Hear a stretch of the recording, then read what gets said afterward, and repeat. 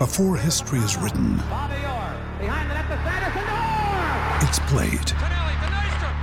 Before it's frozen in time, it's fought one shift at a time. Before it's etched in silver, it's carved in ice. What happens next will last forever. The Stanley Cup Final on ABC and ESPN Plus begins Saturday.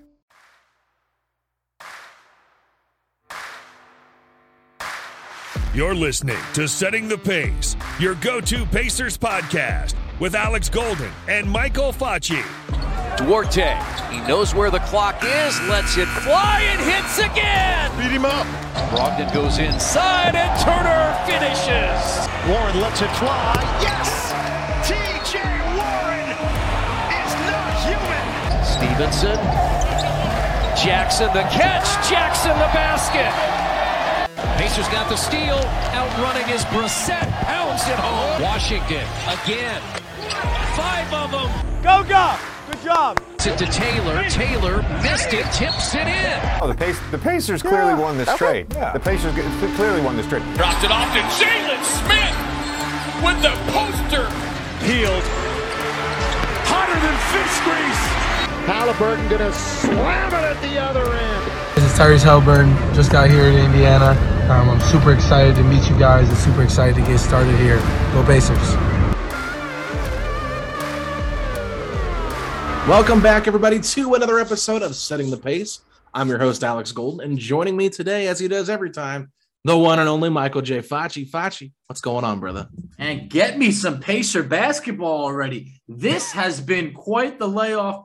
Alex, man, I'm itching to see Halliburton and the boys back out there. Absolutely, and so he'll be playing with some different players now, Facci, in this game Friday. We got wind of it yesterday. Malcolm Brogdon will play in this game. Turner is still out for a few more weeks. Looks like Isaiah Jackson and Goga Bitadze are probable, and Chris Duarte is questionable. So I guess let's start there with the one that everybody's been talking about on social media. Malcolm Brogdon coming back. He said he wants to win these games. We'll see how that goes. But in terms of Brogdon coming back, what are you looking forward to?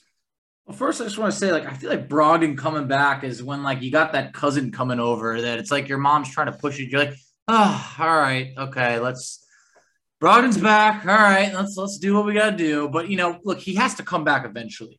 But in this situation, we have to see this experiment. We have to see Brogdon and Halliburton, playing together because we need to know if it works. That's great. But there's questions over here. I want to know, is Brogdon back for good? Is he just testing it out? Is he going to play back-to-backs? I mean, is he on a minute restriction? Who's playing more off-ball between the two of them? So many questions to ask, but not enough answers. I'm excited to at least see the experiment for the last 22 games.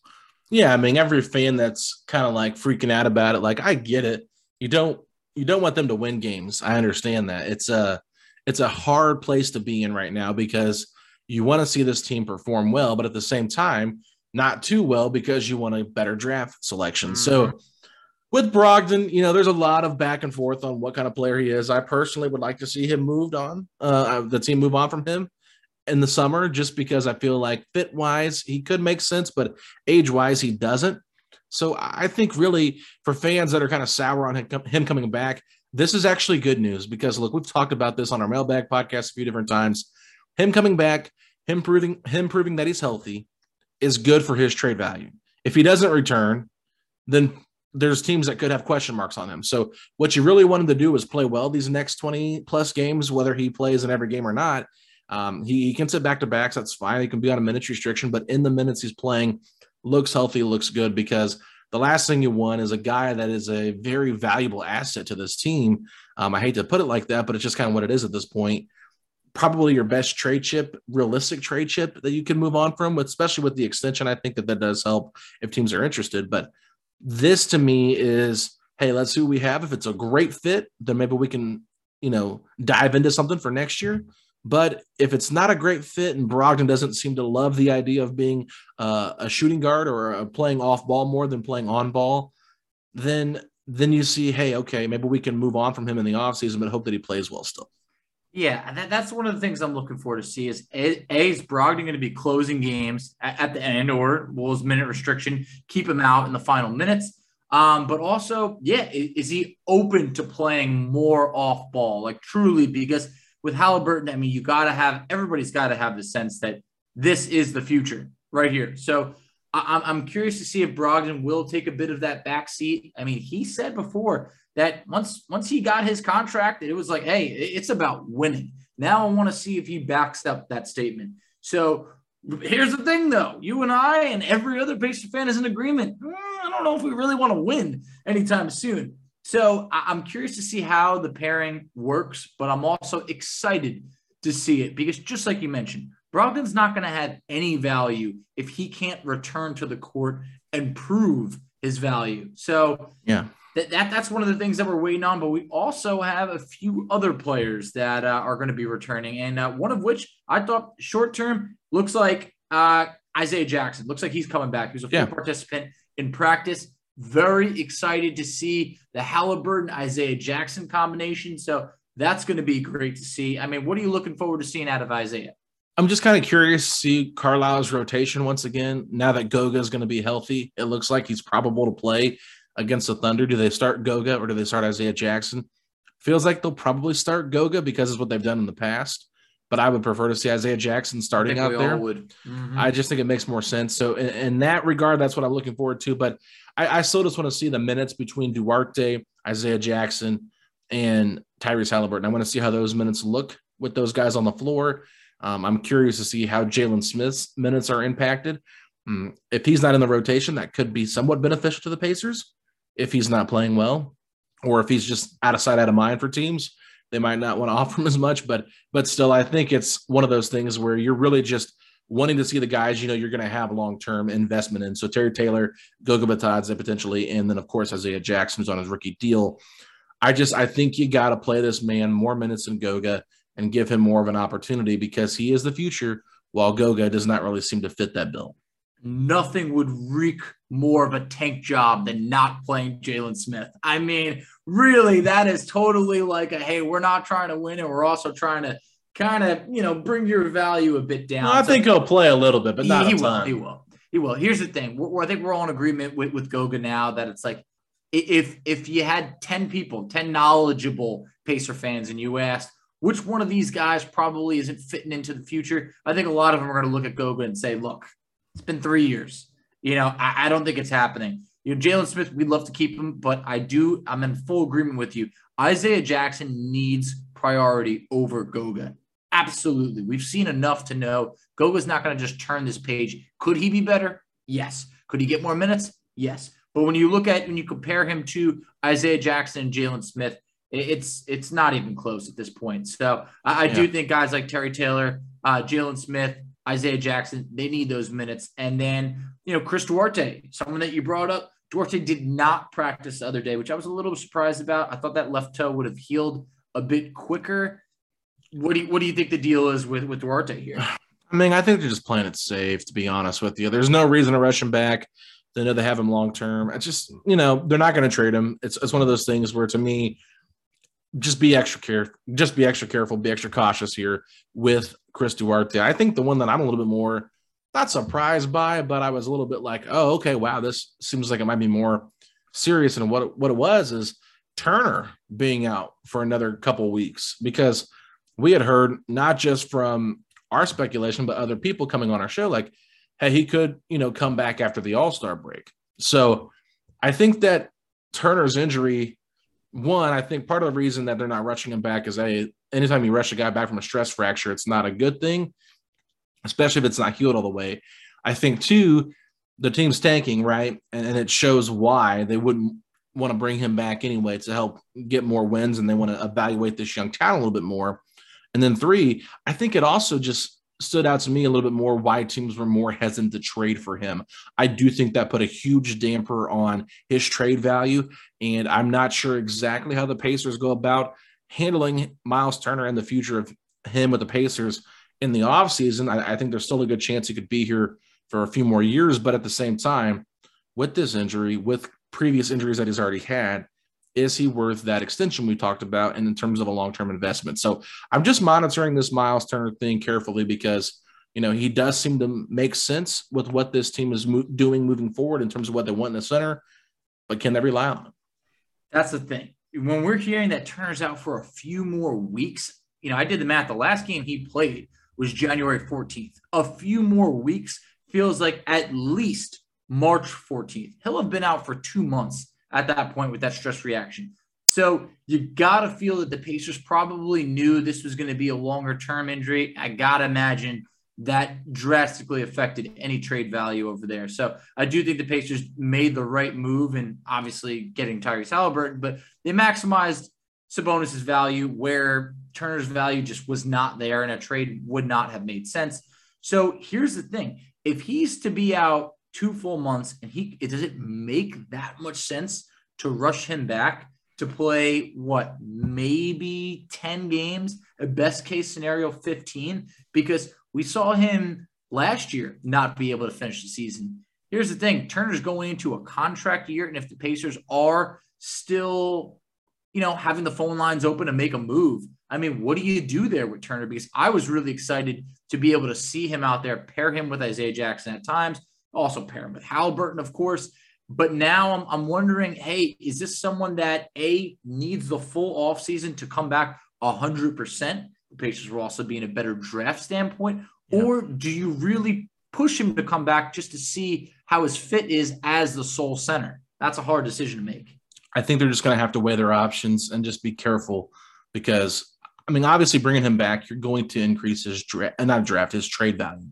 So that definitely is something you have to consider. But if you're not sure if he's going to be healthy and you don't want to risk him getting more injured, then I think you just play it safe. I think teams will have a better read on what the injury status is heading into the offseason. But other than that, it looks like McConnell could be out for a little while too, might not return this season.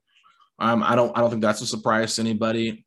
Still some question marks on TJ Warren. There was some footage of Warren actually at practice in practice clothes. So that's good. That's a good sign. But other than that, did you have anything else you want to touch on with all these injuries? I would just say, look, when they're saying still no timetable for TJ Warren, and you're coming down to the final 22 games of the season, really, what is the best case scenario for Warren at this point? Is it 10 games max? Is that what we're looking at here? Maybe. Your guess is as good as mine right at this point. First of all, I don't want to be giving medical advice to anybody, but if we're talking about over here, it feels like 5 to 10 games, and that's if he's pushing management hard just to get out there to be able to show something. Because at this point, when we're talking about Turner still being a few weeks away, I got serious PTSD from TJ Warren, that foot injury, to the point where I feel like if we put Warren or Turner out there on the court, it could turn into a whole nother thing injury-wise. And for that, I'm very hesitant. Yeah, for sure. But I think we should take a quick break here now. We've got a great guest coming on from CBS Sports, Sam Quinn. He actually had the infamous freezing cold take that the Chris Paul trade to Phoenix was not a good trade. And, he laughs about it now, but he's a Laker fan and he's an NBA fan altogether, and he's got some great insight. So he's going to share some of his thoughts on the Pacers' moves and the direction they're heading. And then I do know for a fact he's going to throw out a hypothetical Lakers-Pacers trade. So we'll talk about that right after this.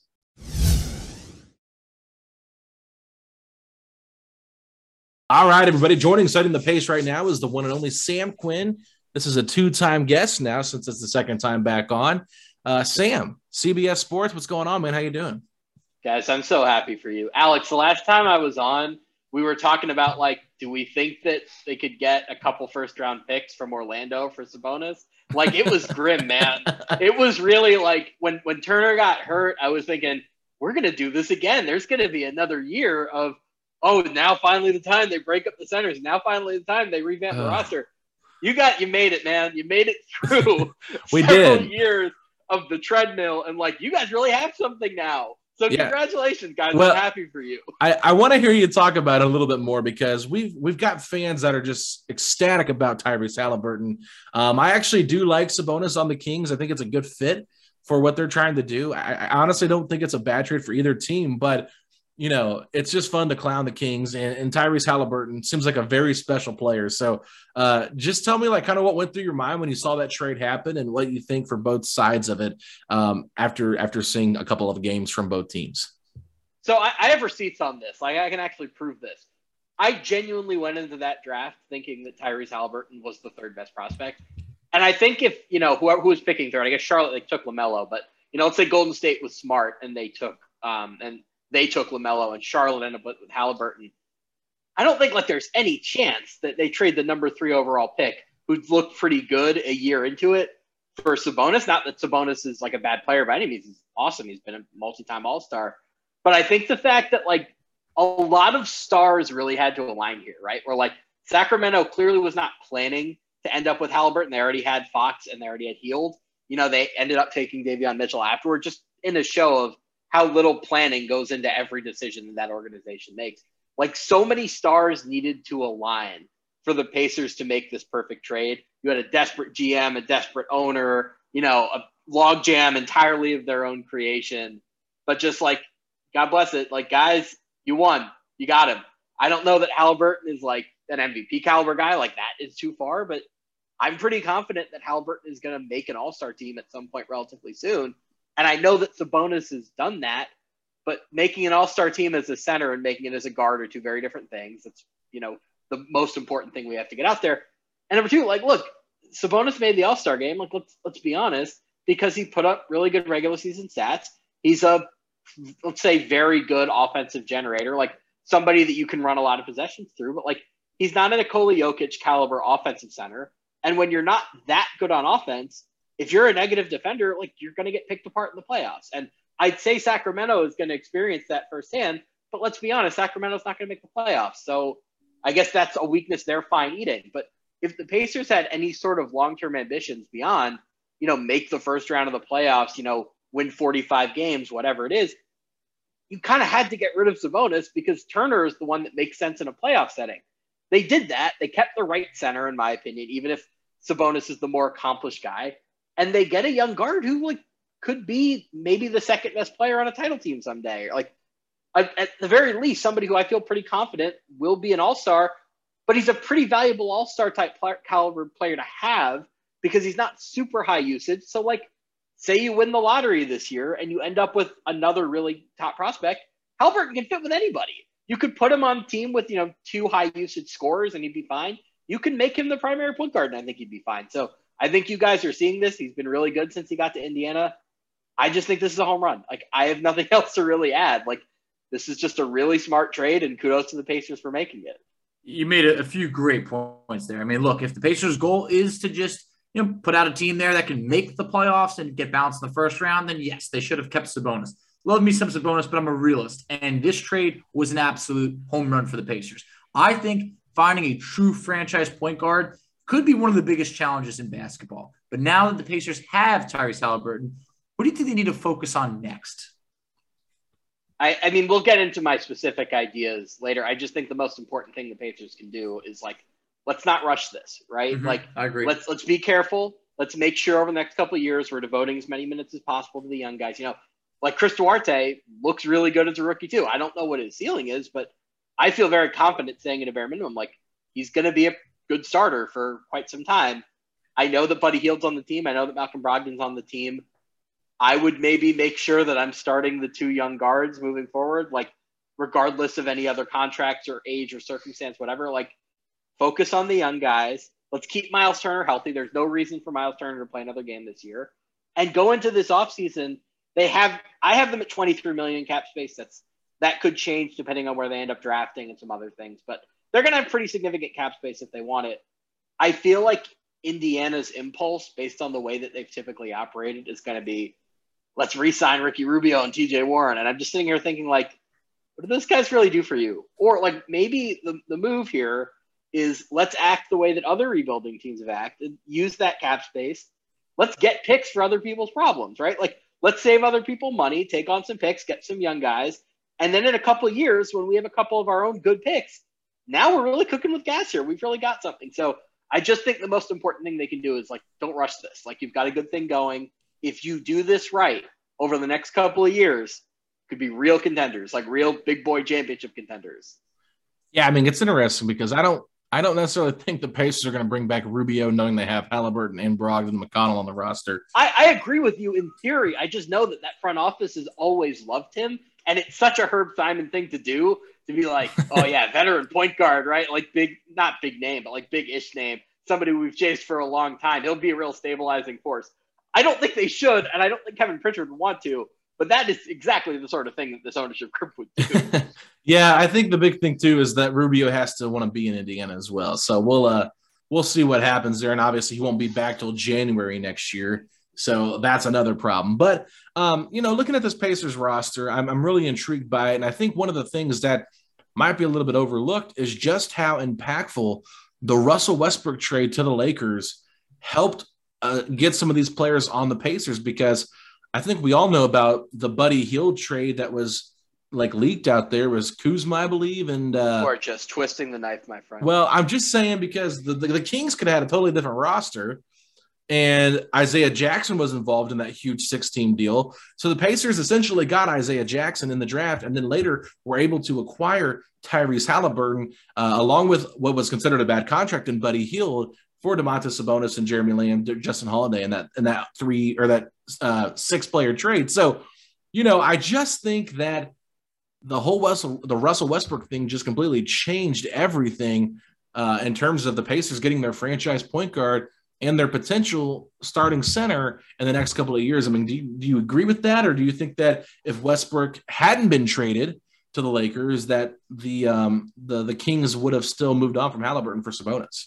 You know what I find so funny about all this? Remember a few years ago when Paul George was on the Pacers and demanded a trade, he wanted to go to the Lakers, and there was all this outcry like, oh, this is so bad for the league. The Pacers are turning into the developmental team for the Lakers, like the small market's getting killed. No, it turns out the Lakers are the farm team for the Pacers now. No, the Pacers are the team benefiting from the Lakers' mistakes. And you know what? It's about time. Like, you deserve this as a small market that got a break, but yeah, I'm inclined to agree. I don't know how good the Kings would be if they had made the Buddy Hield trade. I love Kyle Kuzma. I was screaming this from Mountaintop last year that, like, he'd figured out all the role player stuff. I thought the scoring was going to come back to some extent. I never thought he was going to be like a star scorer, but like a solid, 15 points a game, relatively stable shooting. And lo and behold, that's basically what's happened in Washington. That's exactly the sort of player the Kings could use. I don't think that they would be markedly better, but I think if they didn't have Hield, maybe they'd feel a little bit more comfortable saying, like, okay, our backcourt moving forward is just Fox, Halliburton, and Mitchell, right? Like, they don't have to think of it as a logjam. And then they'd also have Montrezl Harrell. Now, Montrezl Harrell is not Sabonis, but he's significantly cheaper. And as far as a regular season offensive player goes, like, Montrezl Harrell is awesome to have on your team. If you don't have any plans of winning in the playoffs and you don't really have to worry about him getting just roasted on the perimeter and pick and roll on defense, Montrezl Harrell is a pretty good guy to have. Like, he can give you 25 really good minutes. He's a much, much more advanced offensive player than I think he gets credit for, right? Like, last year on the Lakers, he shot like 70% on these baseline jumpers. He's not just a pick and roll player. He can put the ball on the deck a little bit. Like, I think if they had Harrell and Holmes as their two big men, like, yeah, you're right. I don't think that they would have really felt the need to go for Sabonis. If they were going to make a big trade, it probably would have been for something else. But the stars really aligned. I think you're right. The Pacers definitely got, it takes a little bit of luck to have some success. And the Pacers definitely had that luck there. But, you mentioned the $23 million plus that they'll have in cap space. They have a couple trade exceptions. They have, honestly, what could be 3 or 4 picks in the top 35. But they also have some players that have some question marks moving forward. You mentioned Miles Turner, how you don't think that he should return this year. I think the Pacers kind of want to see that fit of him as the sole center. But also there's a guy in TJ Warren that might be a ghost to anyone outside of Pacers Nation. What do you think the Pacers should do with both Warren and Miles Turner as they look to move forward with this core? Well, if Warren can get on the floor, I think you've got to put him on the floor because, like, he hasn't played in 2 years. If you have any interest whatsoever in bringing him back, and by the way, now that Sabonis is gone and you can really lean into the Warren at power forward like they did in the bubble lineups, now you might really have something, and you might be thinking, let's re-sign TJ Warren, and this, might be a real bargain.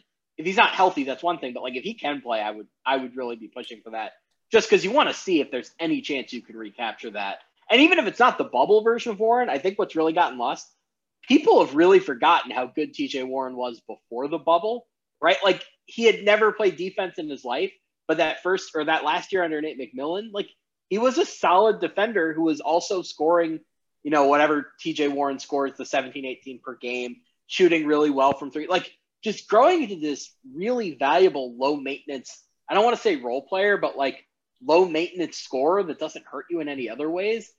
Like, that's a really valuable player. And if he's healthy, I'd love to have him around. So give him a shot. If he can play, like, put him on the court.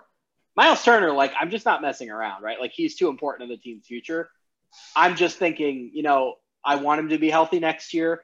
I would like to extend him. And if this injury helps you do so at a lower rate, all the better. But like, Miles Turner is a really rare player. And I think there are going to be rumblings like, oh, should the Pacers maybe consider trading him too? I know there were a bunch of teams that were interested when he was healthy. No, Miles Turner is just a defensive player of the year caliber center who makes a bunch of threes. How many guys like that exist in the NBA? Like, basically none. You have no chance of winning anything this year. The goal isn't to win this year. So do what it takes to win in the future, and that's keep Miles Turner healthy. Yeah, that's a big problem, though, because over the last 3 years, he's missed 25% of his games, and it's going to add up even more if he continues to miss time this year. So I think you really have to wonder how healthy Turner can be going forward, because this is 3 years in a row now where he's had foot problems. And we know when he came out of the draft, there were some issues with his running style that, frightened a little bit some of the teams from drafting him. So, I understand what you're saying, but also in terms of 3-point shooting, he's been about a 33% 3-point shooter the last 3 years. So it's not as great as I think some people think it is, because he had a really nice stretch there a couple of times where he was close to 40%, but it's not been as efficient as I think some people think. Now, what he looks like in a different system is a totally different story, and I want to see what that looks like. And I think that if he can play in a different role and be more efficient than what he was with Sabonis next to him, then we're talking. But at the same time, there's just some question marks. And I think overall for me, it's not really the 3-point shooting I'm worried about, because he still is an elite level rim protector. I'm more concerned about the injury stuff and wonder how long, moving forward, can he really sustain great health for a significant period of time? Now, I want to push back on the shooting percentages a little bit, because being a 35% 3-point shooter as a center versus being a 35% 3-point shooter as a point guard are totally different things, right? Like, Turner doesn't have to be, Karl Anthony Towns. He doesn't have to be a Curry brother.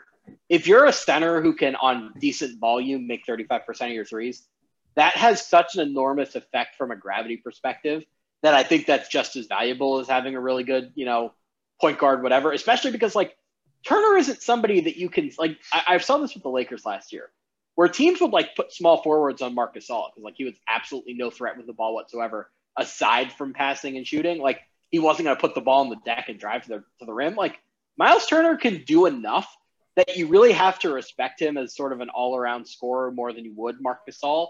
But with him shooting the way that he does, that's going to pull big men out of the paint. Like, that's genuine gravity.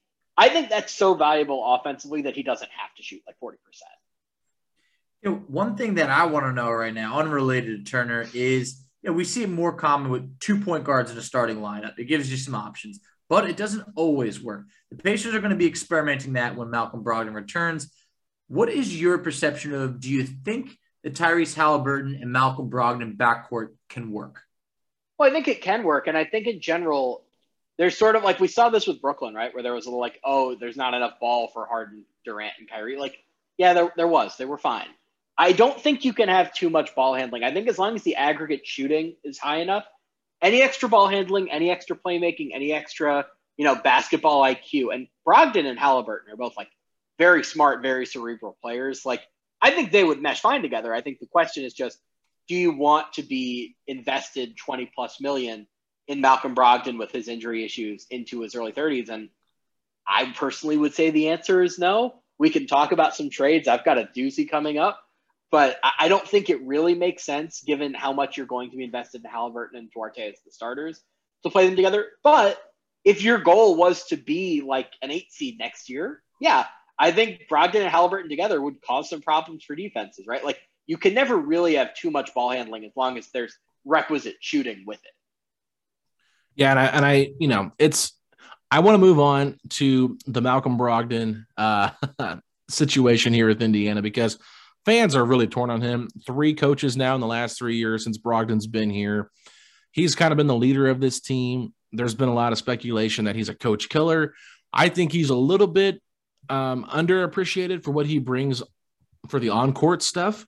I don't really know how much is true of the off-court stuff in terms of how impactful he is in terms of his voice being heard and them being, willing to move on from coaches based on his frustrations. I do know that McMillan is the only one that he kind of pushed for to let go because the team kind of had lost interest in him. But we obviously saw that this team is was in a sticky situation with Nate Bjorkgren and even the beginning of this year with Carlisle. So, in terms of Brogdon, he's made it very clear he wants to be a point guard. That's why he came to Indiana. When they asked him about his position, he said, I'm a point guard.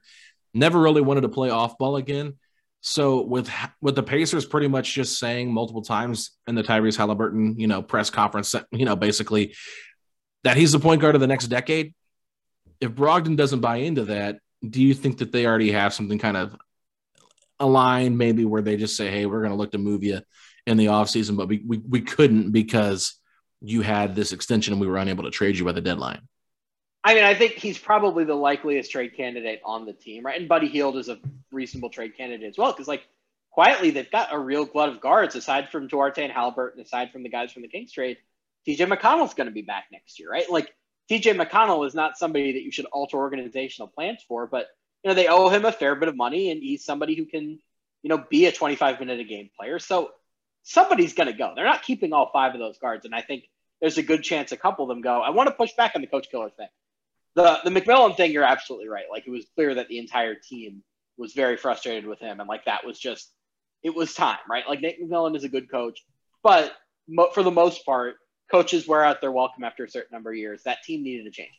Nate Bjorkgren, he just did it to himself. I don't know what else to say. That was just a bad coach who did not understand how to interact with NBA players properly. Mm-hmm. The Carlisle thing is just have you ever heard of a point guard that liked Rick Carlisle? Has that ever happened? I think Jason Kidd has some begrudging respect for him maybe, but other than that, Rick Carlisle's point guards hate him. He basically banished Rajon Rondo. Luka was very happy to see him gone in Dallas. I think we can leave it at that. Who's the point guard that likes Rick Carlisle? I wouldn't charge Brogdon based on any issues he might have with Carlisle because nobody likes Rick Carlisle. Hey, we've definitely heard a little bit more of those reports over the past year for sure. But for Brogdon, look, 3 years remaining on the deal. It's about roughly $67 million owed to him after this year. What do you think the perceived trade value of a guy like Malcolm Brogdon could be? Because he could fit many teams, just he might not have been the 50, 40, 90 guy that came over from Milwaukee because he was playing a much bigger role for the Pacers. Okay, I think we've danced around this long enough. I'm just going to propose my trade.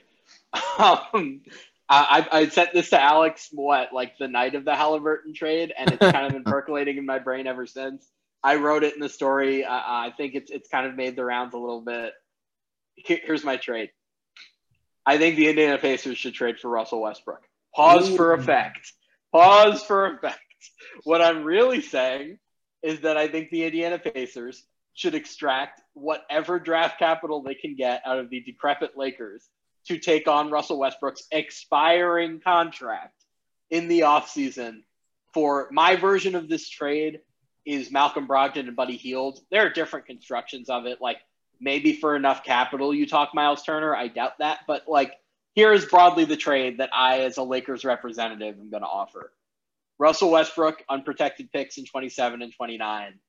For Malcolm Brogdon, Buddy Hield. And is there a sweetener that we could put in there anywhere? I don't know, someone on the back of the roster. I kind of want to ask for McConnell, but I don't think he makes sense with all the guards that the Lakers have. So I don't know if there's a little something more. But broadly what I'm saying is this. If you're the Pacers and you have a chance to, get off of Brogdon's contract, which, it's not a bad contract by any means. I think it's a positive value contract. But you get off of 3 years of money to somebody who isn't a long-term starter for you. You get off another year of Buddy Hield who, hey, Buddy Hield can help the Pacers, but I don't think Buddy Hield is, in their long-term plans. You get off of those guys. You take on 1 year of the Russell Westbrook roller coaster, and look, if he doesn't behave, like, just cut him. Like, he's an expiring contract. That's all he is. And for that, you get 2 picks that I think there's a pretty decent chance would be, let's say, high lottery, right? Like, I think there's a chance this offseason that if some GM plays this right, you could make a net Celtic-style trade with the Lakers, right? You could make a trade where they are so desperate to get off of Westbrook and to get anything decent in return, and LeBron is pressuring them so much that they leave themselves with a totally empty cupboard, and you have their picks when they have no way of replenishing their roster. So that's my proposal. What do you guys think? Alex, you want to take it first? Well, here's what I'll say. When you first sent this to me, I was like, no way. Absolutely not. It grew on you. I know it did. I said there's absolutely no way that I would do this. But I think one of the things that's really intriguing is the cap space the Pacers could then have in 2023. This is this is big picture thinking here. We have a little bit of cap space now, but here's the problem. Like, the best free agents are DeAndre Ayton and Miles Bridges. Okay. Yeah, I was looking at free agents and trying to figure out who they could actually sign if it wasn't going to be Rubio and Warren. And I was like, is their best option re-signing Thaddeus Young? Is that the best thing on the table? I brought that up like an episode ago, honestly. Yeah. There's nothing. There's no good players. There's nobody. Yeah. Like, I'm looking at the restricted guys and I'm thinking, okay, $23 million. Could you maybe make an offer sheet for Miles Bridges? No, the Hornets would match that. And I think the Hornets would match anything up to the max. Like, there's nothing. There's nobody to sign. Yeah, the only thing, like we talked about potentially, was like a sign and trade with Turner for Bridges or Turner for Ayton. If the Suns were trying to go a little bit cheaper with the center position, knowing who all they're going to have to pay. But with that being said, I mean, you look at the unrestricted free agents here in 2023, you got LeBron James, James Harden, John Wall, Russell Westbrook, Chris Middleton, Bradley Beal, Kyrie Irving, Kristaps Porzingis, Kevin Love, Andrew Wiggins, Nikola Jokic, D'Angelo Russell, Vucevic, okay, can I stop you and make a quick point? Yeah. The Pacers aren't getting any of those guys. Well, that's potentially true. But the fact that all of the big boys are going to be focusing on them kind of leaves all the role players just sitting there for the Pacers. Right. And so I'm just saying there's ways you can go about it. And if there's teams that want to make cap space to go for those players, they could trade the Pacers picks plus other players on their roster that it might actually make sense for the Pacers. So long story short, I don't hate the deal. I think if you put a gun to my head and made me pick, I would probably say no deal, only because I think the Pacers feel like they could probably get more for Malcolm Brogdon than this. And it's what's the deal? I don't know. I don't have that set up right now, but it depends on what they think the Lakers draft picks are going to be in 27 and 29, because that's a long ways away. They could be great picks for the Pacers, but with how LA has gone about doing business, it could be, it could be bad if the Lakers are somehow able to move off Anthony Davis. Now Russell Westbrook would be off the books, and then LeBron James would still be there, but he's a free agent that year too. So will he re-sign on a 1-year deal and then wait to see where Bronny gets drafted? I mean, there's so many factors here that could play a big difference into it. I mean, if I'm the Lakers, I'm jumping all over this because I really like the idea of Brogdon and Buddy Hield filling in the minutes for Russell Westbrook, but also giving up 2 picks is a little bit scary because that's all the ammo they have left at that point in terms of first-round picks they can actually trade. So I would say that I'm open to the idea if I could predict the future, but at the same time, it's a tough deal to sell to the fan base. You had a twist on it where you said that the ownership might like it. So kind of go that route. Sell it to the fan base. For Kevin Pritchard, this deal is about getting 2 picks that have like top 5 potential, because I'm just telling you guys, I cover the Lakers. They don't control their first round pick until 2026. They have swap rights to New Orleans next year. After that, they have that pick they owe the Pelicans that the Pelicans can defer. So they're going to have no way of replenishing the talent outside of cap space. What we're finding now is that cap space just isn't all that valuable as a free agent mechanism anymore because nobody hits the free agent market. Everybody extends early. So without draft picks to trade, their cap space isn't all that important. They're going to be bad. And the most important thing I can add to this is I personally would really like to bet against shadow GM Kurt Rambis. That's all I'm going to say. When Kurt Rambis is running your NBA team in 2022, I feel like that's a team you should bet against in much the same way that teams have been betting against the Kings for years, right? Like the fact that Vivek is with the Kings is what made the Halliburton trade possible for the Pacers. Don't you want to bet against a similarly inept person? Because that's what you have the chance to do with Kurt Rambis. But I'll cycle back to the original point here. You don't sell this trade to Pacers fans or to ownership, specifically Herb Simon, as we are getting these 2 awesome picks. No, you go to Herb Simon and you say, we're going to have Russell Westbrook for a year. Like, this is going to be a blast. He's going to put up triple doubles. It's going to be like when he was in Washington. We're like, oh no, we're going to compete for a playoff spot. It's going to be great. Now, secretly, what you're thinking is he's gone after a year. Like, this is literally just our way of getting to these awesome picks. But if you're going to Herb Simon, who refuses to tank and hates the idea of like not being in the playoff race every year, I think that's pretty sellable to be able to say, we're going to sell a bunch of Russell Westbrook jerseys and people are going to come to the stands and see him. And like, this will be fun. It'll be like it was for the Wizards, who, like, all things considered, got a pretty good return out of their, Russell Westbrook year, right? Like, they got better assets, which, the Pacers would be getting in these picks. They had fun. They got a bunch of triple doubles. They it was a fun season for them. And then they moved on. I don't see why the Pacers couldn't have a similar experience, but was significantly more upside down the line. It's intriguing. I mean, here's what I'd say over here. Look, the Pacers know they're not going to win next year. They know that. But if you bring in Westbrook, my biggest fear is, are you stunting the growth of Tyrese Halliburton? Because we obviously know Westbrook needs the ball a lot. And then here's the thing. Do you think there's value in being able to flip Westbrook at the deadline? Would there be any takers? Or are you just looking at a buyout? Because I like the picks, but given that they are so far out, my fear is that the Lakers can almost rebuild by then. Because you're it's going to be hard for them to rebuild without any of their other picks. It is going to be hard, but it is still LA. I think they flip Anthony Davis and they get a bunch of picks back for him. Eventually, because here's the thing. They're sweating bullets right now. I think that if LeBron is going to, especially his comments over the All-Star weekend, it doesn't sound like he's probably going to sign an extension there that's more than, 1 to 2 years. Obviously a lot remains to be seen. So you get Westbrook. If I do the math correctly, you're shedding essentially about $67 million on Brogdon and about $38 million on Buddy Hield. That's very intriguing. But if you strike out with that money, because Indiana historically does not attract big free agents, then it becomes a bit of, did you mess things up for a year with Russell Westbrook? It's tough. I think the important thing to remember is that there are a lot of uses of cap space, right? Like, just because you don't sign anybody in free agency doesn't mean you can't get value out of that, right? Like, you can use it to make lopsided trades. You can use it to take in draft picks for bad contracts.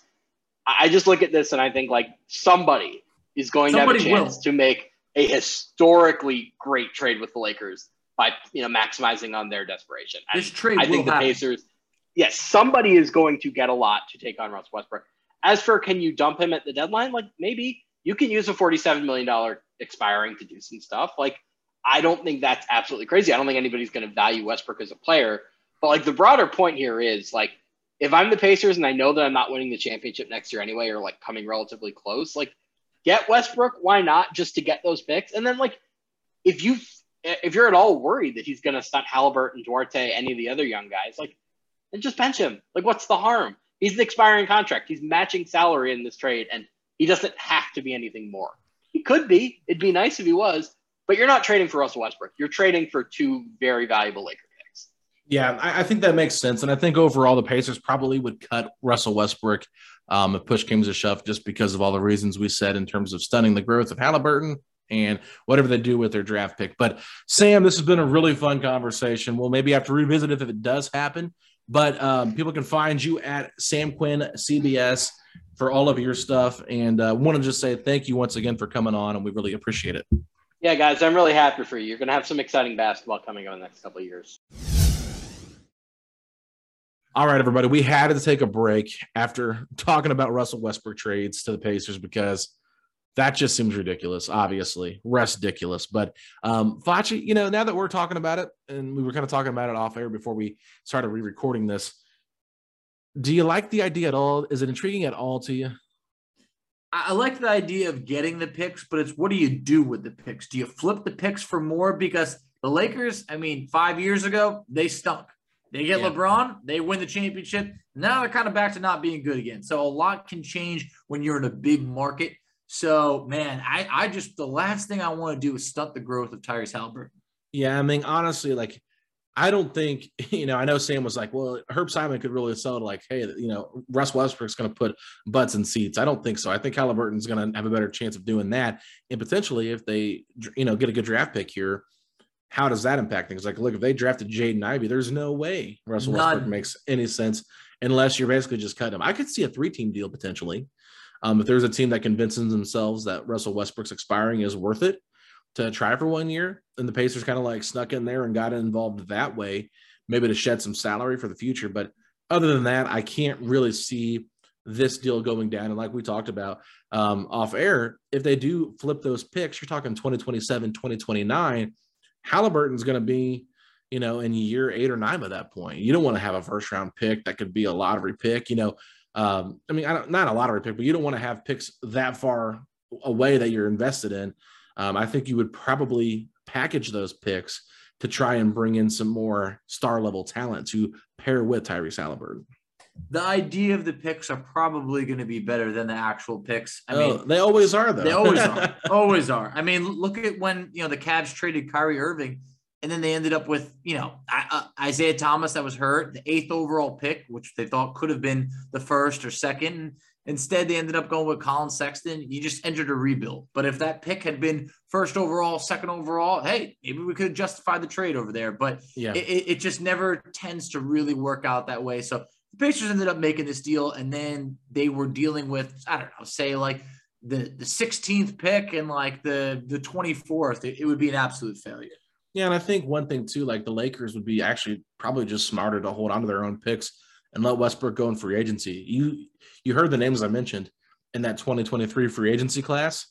The Lakers freeing up Russell Westbrook's space and being able to sign one of those players instead with that cap space would make a ton more sense than trading for Brogdon and Buddy, because Brogdon can't stay healthy and Buddy Hield can't play defense. So, if the Lakers are stupid enough to get desperate for next year instead of just waiting it out another year, then that's on them. I just don't see it with giving up both picks. I just cannot see them doing that right now. But anyway, enough about Russell Westbrook. We got some Tyrese Haliburton action tomorrow. Lance Stevenson will be back in action. Isaiah Jackson will be back in action. And everyone's favorite, Malcolm Brogdon, will be back in action. So had to laugh at that one. But anything else you're excited about, Foch? No, I would just say I think it's been enough time now that like everybody is like jacked up to see the Pacers back again. Like, look, yes, we're not hoping for wins, but we ended on a good note when the Pacers picked up a win over the Wizards. I think that Haliburton's looked great. Jalen Smith's been fun. We're getting Isaiah Jackson back. It's just a fun time right now of a young core that we can get behind. So, hey, I want to see it. And then also, we're talking about a massive tank battle going on. This is the Thunder versus the Pacers. You can't win this game. Yeah, we'll see what happens. I have a feeling the Thunder are going to make sure we win it. But, we'll see what happens. I'm not too mad about it. There's a good amount of games that we can still lose out of the 22 remaining, but there are some ones that we could win. So I think if you split it, it's probably about 11-11 would be a reasonable win-loss record over the next 22 games. But yeah, I hope we lose. I'm actually going to be at the game, but it's weird to root for a loss. I have a hard time doing that, but I want a better draft pick. So we're going to talk about this all the time. But anyway, Flash, where can people find us out on social media? All right, so you can find us on Twitter at SettingThePace3. You can find Alex on Twitter at AlexGoldenNBA. I can be found on Twitter at _FACCI. You can find us on Instagram at Pacers Talk. You can find us on Facebook at Setting the Pace. You can find us on TikTok at Setting the Pace. And if you're excited that Isaiah Jackson is going to be back in action for the Indiana Pacers on Friday night, say these 3 words. Let's go, Pacers!